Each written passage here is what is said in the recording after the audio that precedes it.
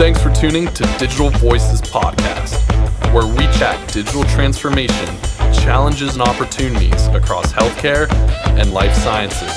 And now, your host, Ed Marks. Hey everyone, this is the first time on Digital Voices Podcast that we'll be talking cybersecurity. There's many other better venues for discussions about cybersecurity, but our take on it is from a digital officer point of view. So there's no one better that I know to speak about that than a longtime friend and colleague. And right before we get to him, DJ Sidney, cybersecurity all over the news, certainly healthcare, but in life in general. How has it impacted you and your generation? I can't say I personally have been impacted by it, but I am really grateful to be in a job position where I'm learning more about it every day. I bet you're pretty careful about how much information you share online and all that kind of stuff. And yes, definitely. I think it depends who you ask in my generation, because I think it can go both ways. Yeah. But me personally, yeah. All right, awesome. So my friend Vugar, let me introduce him at a really high level, and then I'll let him, we'll ask a couple standard questions as all my audience knows, and then we'll have him sort of add additional color to that. But Vugar and I go back to our time at the Cleveland Clinic together. That's when we first had the opportunity to meet. And, we just sort of hit it off right from the beginning, maybe because we're both from foreign countries, I'm not sure, or married to amazing wives. A lot of different commonalities, but we really hit it off. And not only did we work really hard on creating an amazing cybersecurity situation, or he and his team did specifically, but we also developed this really good and just part of overall great leadership team that we had. So thrilled to have Vugar as a guest on the show. And Vugar, one thing we always ask our guests right up front is favorite music. So what kind of music, like when you're chilling, what kind of music do you like to listen to? First of all, Ed, it's great to see you, and thank you for the invite. As you know, I was born and raised in a country called Azerbaijan. And a few of you might have heard about the country, but it's basically halfway around the globe. And my favorite music is our national music, our classical national music I love. And from the Western music, I listen to the Queen, and that's the music I grew up with. All right, no, awesome. And I know we've got to hang around music venues a lot with our wives and enjoy a lot of multicultural activities. And yeah, it's just awesome. So tell us about your passion in life, or message or mantra, what keeps you kind of going and motivated? I traveled the world, came across the seas, lived in different continents and countries. And what drove me all these years is personal growth, but moreover is creating platforms to other people to thrive. I look back 20, 30 years, and frankly, I don't remember exactly what I was doing. I remember it was super important, but I don't remember exactly what I was doing. What I do remember, though, is the relationships I forged, friendships I created, and then legacy you leave.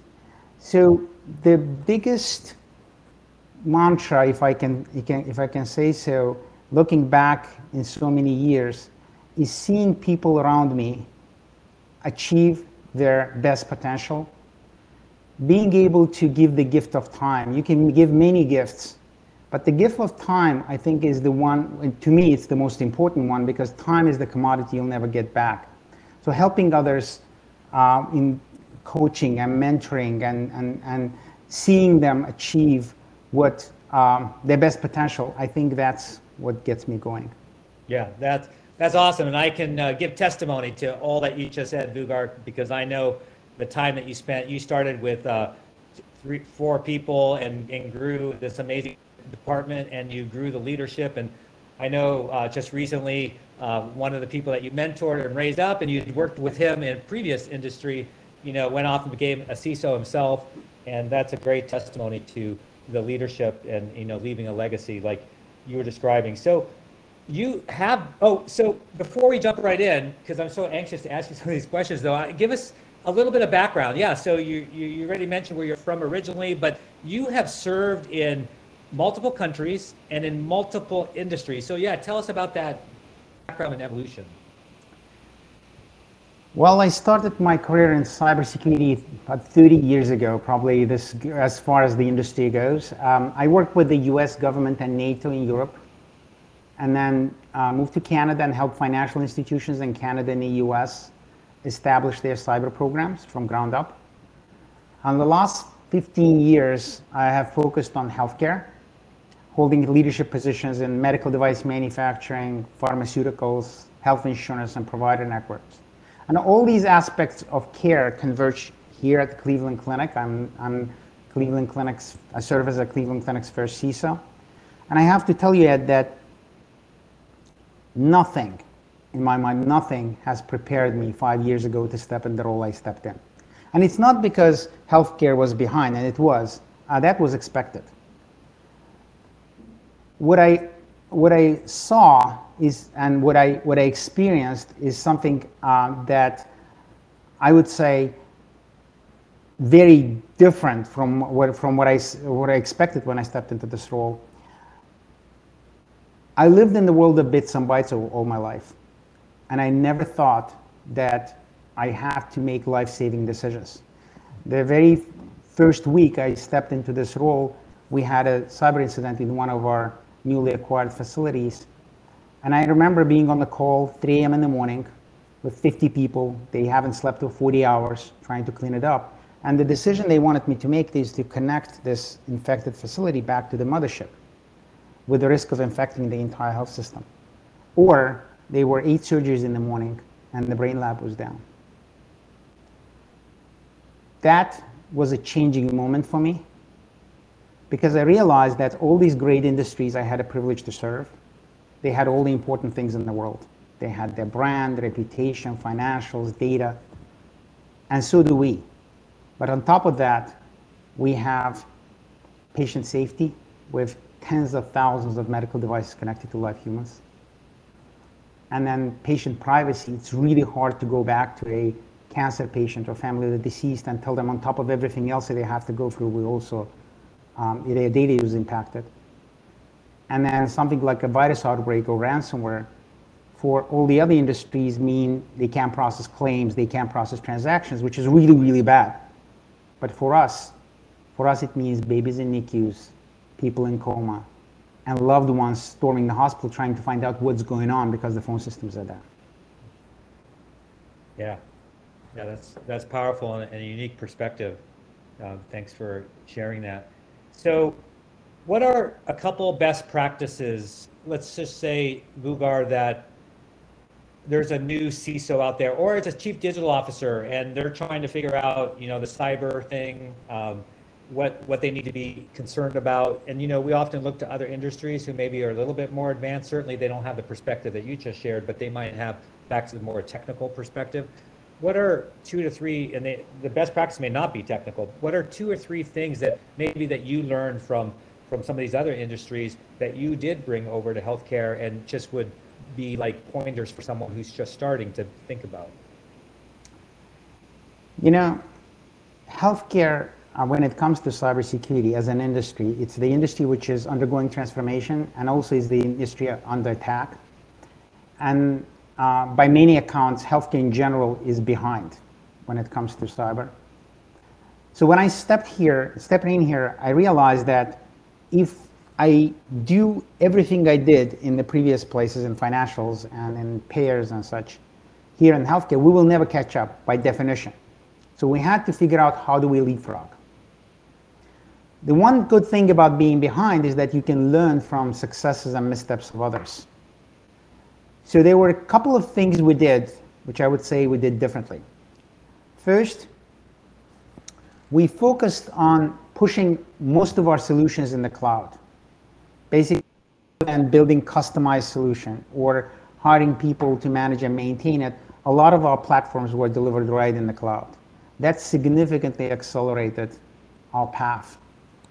So my number one message to anyone who starts in this area, that focus on anything the industry could offer that is mature enough and that's something we can embrace. And then we're one of the first cyber teams that moved fully in agile, meaning we treated cybersecurity capabilities as products. We put the product teams together where we have a mission-driven teams, let's say a team that protects the devices, a team that protects the network. And we gave them everything they needed, tools, budget, people, and stepped out of their way. Amazing things happened. Amazing things happened. They were able to roll out in 3 months in the organization that has more than 120,000 devices. They were able to roll out great products at the maximum velocity. Yeah. No, those are great. And I really do want to get to the strategic, but it's so interesting because what you've alluded to a couple times, and it's not often talked about. So again, this isn't meant to be a cyber security, technique podcast for sure, because like I said, there's better forums out there. But something that I just want to call out is culture, and that was something that you were always very attentive to, and I can hear it as you speak. Can you maybe opine a little bit on that, because it's about the pace of change too, and I know that you were very intentional on the pace of change, and you really understood culture. So what should someone really think about when it comes to culture and cyber and those sort of things? Quite often cyber leaders, they would like to have a seat at the table, but the value of that seat is obviously going to be diminished if we are a hindrance to the ability of our organizations to execute, especially in healthcare. In healthcare, it's impossible to say no. Even if you can have a life-saving device, it might be hideously insecure, but you have to enable it. So velocity of execution and the throughput of your organization and your ability to change under everlasting change condition, I think it's an important consideration for the team. So the way I explain it to my team, I'm like, it's almost like working in the emergency department. You never know what's going to come through the door, but your level of preparedness, your level of agility, your ability to change under a stressful condition, your resilience, and that's the key word, is going to make all the difference in the world. So the way we define and construct the teams, we construct, as I said, a mission-driven teams, and we build those teams by looking at 5 components. First, making sure that, and that's the foundation of any team, I believe, there is a personal and professional trust. That's the starting point. And you've done great with our team building that trust in our leadership team. But we try to take those lessons to every team we have. But then you don't need trust when everything is hunky-dory. You actually need trust to be able to have tough conversations. You need trust to be able to have diversity of thoughts and make sure everybody gets a voice. And once everybody's voice is heard, as a leader, you have to make a decision, but the team, hopefully, they will commit and execute. There is no looking back. Everybody is behind you. And through that, you can drive accountability and results. Yeah, this is great stuff. We could go on this whole topic, but some really important things, because like I said, Vugar, and you know this, is many people just jump right into all the sort of the tools, and they're all about the tools, and they lose focus of some of these other things like culture and the leadership and the team building. And so no matter what great tool you have, it's going to fall short if you don't have those other things as a foundation. So let's shift gears now. I want to talk strategic and really think about board level communication. So how do you approach the board when it comes to all things cybersecurity, digital transformation, and giving the big picture without, getting into too much detail that might go beyond a board, and getting the attention that you still need? So the way I construct my board messages, I start with describing cybersecurity landscape. What are the threats we're facing as an organization? our industry is facing and the world is facing in general. And based on those threats, we talked about what are the risks, specifically risks that the organization is facing, what we've done about them since our last conversation, and what are we planning to do about them going forward. Now, the key messages I think every leader and executive need to understand about cyber is that cybersecurity is not a condition that is managed. That it's not a condition that is treated. It's a condition that is managed. As such, cybersecurity is a continuous effort. The second message is that probably apart from a natural disaster of epic proportion, cybersecurity is the biggest threat the organization may face. And any organization can have a security incident, but how you respond to it at every level makes all the difference in the world. So the skills around crisis management and incident readiness at every level of the organization are essential skills. And finally, done right, cyber actually, since we're talking about digital transformation, can unlock the value of digital transformation. Because it's like to drive faster, you need bigger brakes. So it can enable making it safe to explore digital innovations that are too risky for your competitors.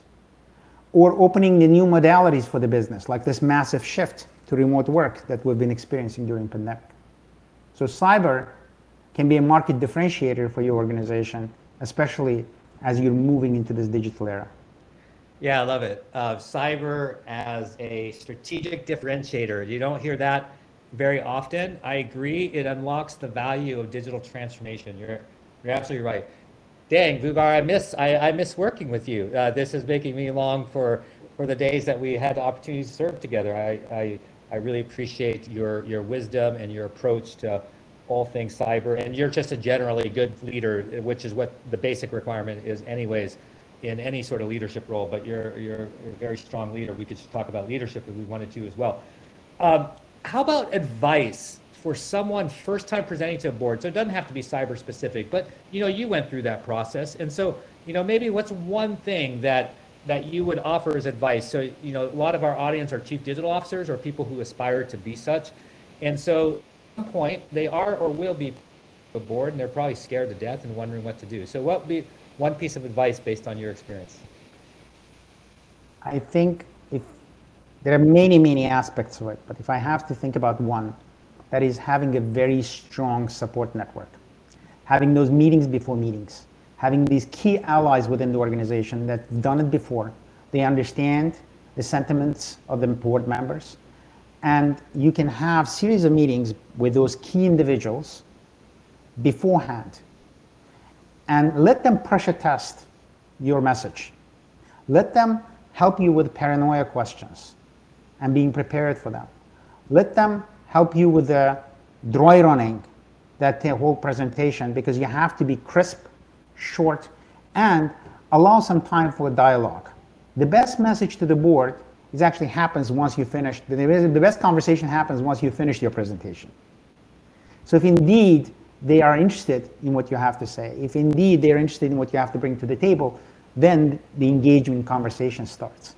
And they ask some awesome questions, being ready to answer those questions, and in crisp fashion comes through that preparation. Yeah, I know my team here at Tech Mahindra Health and Life Sciences, like when we get ready to present to the board, we have 3 to 5 rehearsals ahead of time. And, it's that same level of discipline. And then like you pick out, I always like to pick out the board members who might be the most resistant to the message, and having those meetings ahead of time, like you were talking about, and just figuring out, adjusting your message based on some of those interactions and getting some of the big questions out of the way up front. And it's just a good learning, and it makes for a great board presentation. Hey, just curious, in any of your last few presentations that you've done to C-suite or C-suite peer or to the board, how many slides did you use? This is like off the cuff question here. Typically, I use no more than 5 slides. Yeah. I try to stay under 10 minutes if I can make it crisper, even better. And on each slide, I don't use more than 5 bullets, the headline style. Everything is high level. Deliver crisp messages and see their level, gauge the level of interest, and let them ask questions.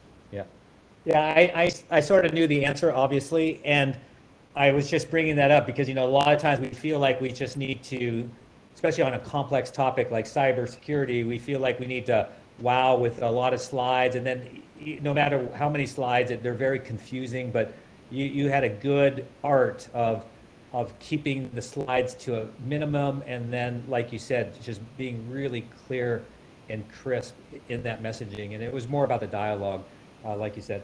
Hey, I want to go actually turn back in now a little bit to this concept and technique that I know that you employ, because I think it's good not just for cybersecurity, but anything at this level of organization. So can you tell me a little bit about war games, both operationally, red versus blue type thing, and then with the C-suite level and, the modeling and stuff?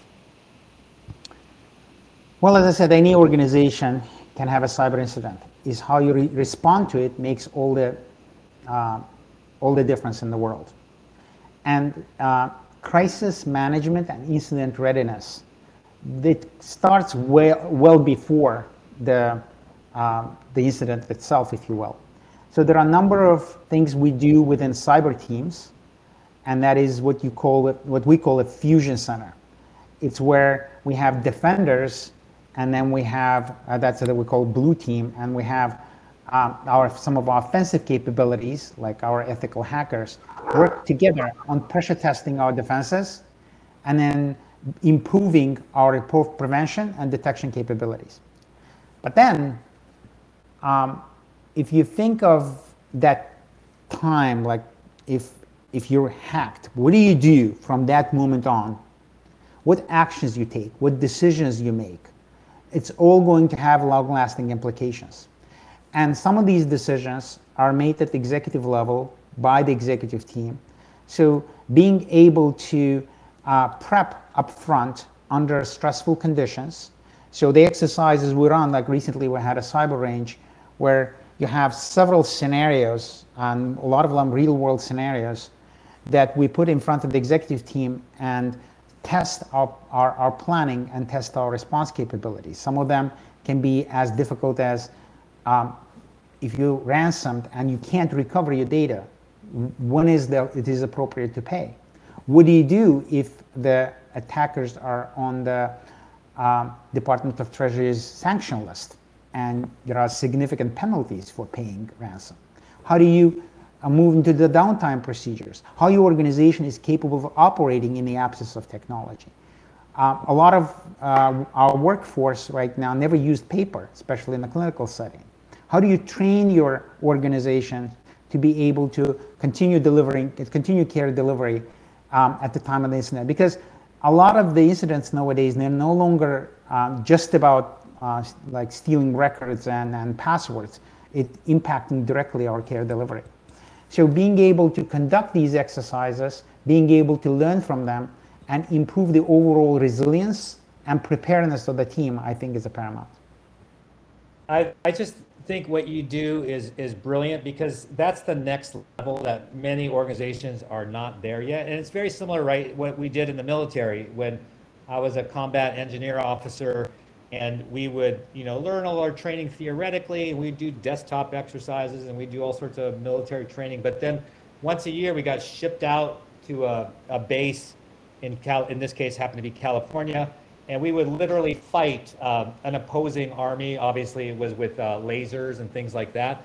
But it was like this real world, because otherwise it's scary and you don't know how you react to your in the game. And so what you do is brilliant. It's really taken it to the next level. So a lot of organizations, they'll sit around a conference table and maybe do something very light. But what you're talking about, when you talk about these cyber ranges and things, you're talking about a big time and resource and capabilities, the digital capabilities of these cyber ranges. You can watch your stock drop, right? You can watch your brand drop. you can see the impact, and it just brings this new level of awareness to the organization. So you're to be applauded for that, because not that many take it to that level, and that's probably something that we should get to in all of our organizations, given what's going on. So let's talk a little bit. Here's a sort of a controversial topic, it depends who you are, but the CISO has grown more in importance in the last few years than ever before, obviously, and appropriately. And where should the CISO ultimately report to? Where's the best place in an organization if you had, the ability to make those sort of decisions? I think it depends highly on two factors. One is how the organization embraces technology, and the second is the maturity of the cyber program itself. So in the organizations where technology is the back office function, and typically cyber is fairly mature due to some years of an investment, typically what I observed is cyber reports to IT organizations. And that makes sense, because at that point you're building some foundational capabilities. So being a member of the IT leadership team, being able to tap into the vast IT resources and influence IT decisions makes sense. That you can build those capabilities with velocity, technology capabilities. Now, as the cyber program evolves, so is organizations' adoption of technologies. When the technology becomes an integral part of your business and foundational capabilities are in place, typically cyber evolves further into the organization that needs to have direct access or to get a voice in the CEO meetings and the board meetings. At that point, I see cyber evolving and reporting outside of ITD, sometimes to the legal office, sometimes to the compliance office, but it allows us to have more influence and more authority, if you will. But then the third evolution that you see in the organizations that truly embracing digital transformation, truly driving their value through digital channels, that's where I see CISOs are reporting to the CEOs directly. And the reason for that is, as we mentioned earlier, at that point, cyber becomes your market differentiator. People will not embrace your products if they're unsafe or cannot be trusted, right, or they feel like their data, their lives, or their future will be at risk. Yeah, that's a great answer. And you're blessed to be in a great organization, and you're all doing wonderful things in saving people's lives around the world.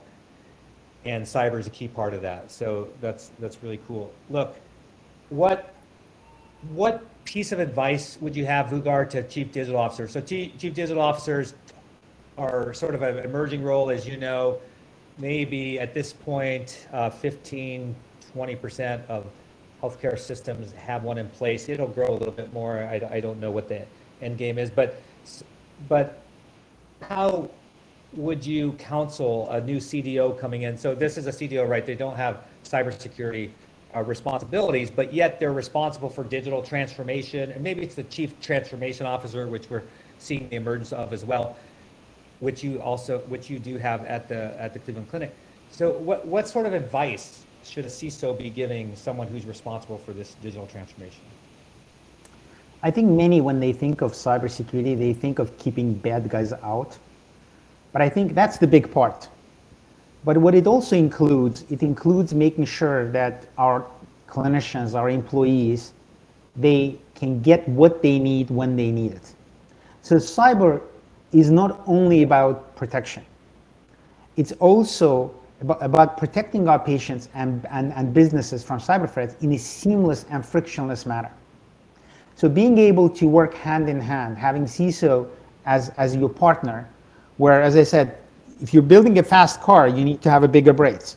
So making cybersecurity as integral part of your digital platform, making sure that your digital platform is not only innovative, but also trusted and resilient. And making it as easy as possible for clinicians, for our patients, to be able to leverage the transformational capabilities of digital means that they can spend more time, our clinicians can spend more time with their patients, and our patients can spend more time with their families, and less time worrying about things like passwords and ransomware and other things. Yeah. No, that's sage advice. Look, Vugar, I wish we had more time, and I can't wait to reconnect with you up in Cleveland again. What is something you might want to talk about in closing that maybe I didn't ask, or something we did talk about but just kind of reinforce? So I give you the last 60 seconds. Well, there are over 2,500 hospitals in the U.S. that has less than 100 beds, and they have the exact same concerns as we have at the Cleveland Clinic, but may not have similar resources and capabilities. So I think it's time, just like the bad guys, they collaborate, they work with each other, they learn from each other. I think it's time for us to come together as an industry and learn from our successes, learn from our missteps, and together build those digital platforms that are trusted, that are resilient, and help patients to embrace the new era of healthcare, digital healthcare, in a safe manner. Yeah, wow, yeah, I agree, powerful. Excellent idea. Vugar, thank you so much. We covered a lot, as I mentioned, and kind of dipped into a little bit tactical a couple of times, but it's super interesting. And just hearing sort of a strategic viewpoint of cybersecurity, really informative. Thank you for being our guest. Thank you very much for inviting me, Ed. It's great to see you. Hey, that wraps up another drop for Digital Voices. Talk to you next week. Hi, this is John Lynn from the Healthcare IT Today podcast. If you like the latest rumors, insights, and happenings in healthcare IT, you'll enjoy hearing my colleague Colin Hung and myself debate and share the latest happenings from the world of healthcare IT. Find the latest episodes or dig into our archive at healthcareittoday.com or search for Healthcare IT Today on your favorite podcast application or YouTube. When it comes to healthcare technology, we love this stuff, and we can't wait to have you join in on the discussion of everything health IT. Thank you for listening to Digital Voices Podcast with Ed Marks. If you enjoyed this episode, subscribe on your preferred streaming service and leave a rating and review. And most importantly, thanks again for listening.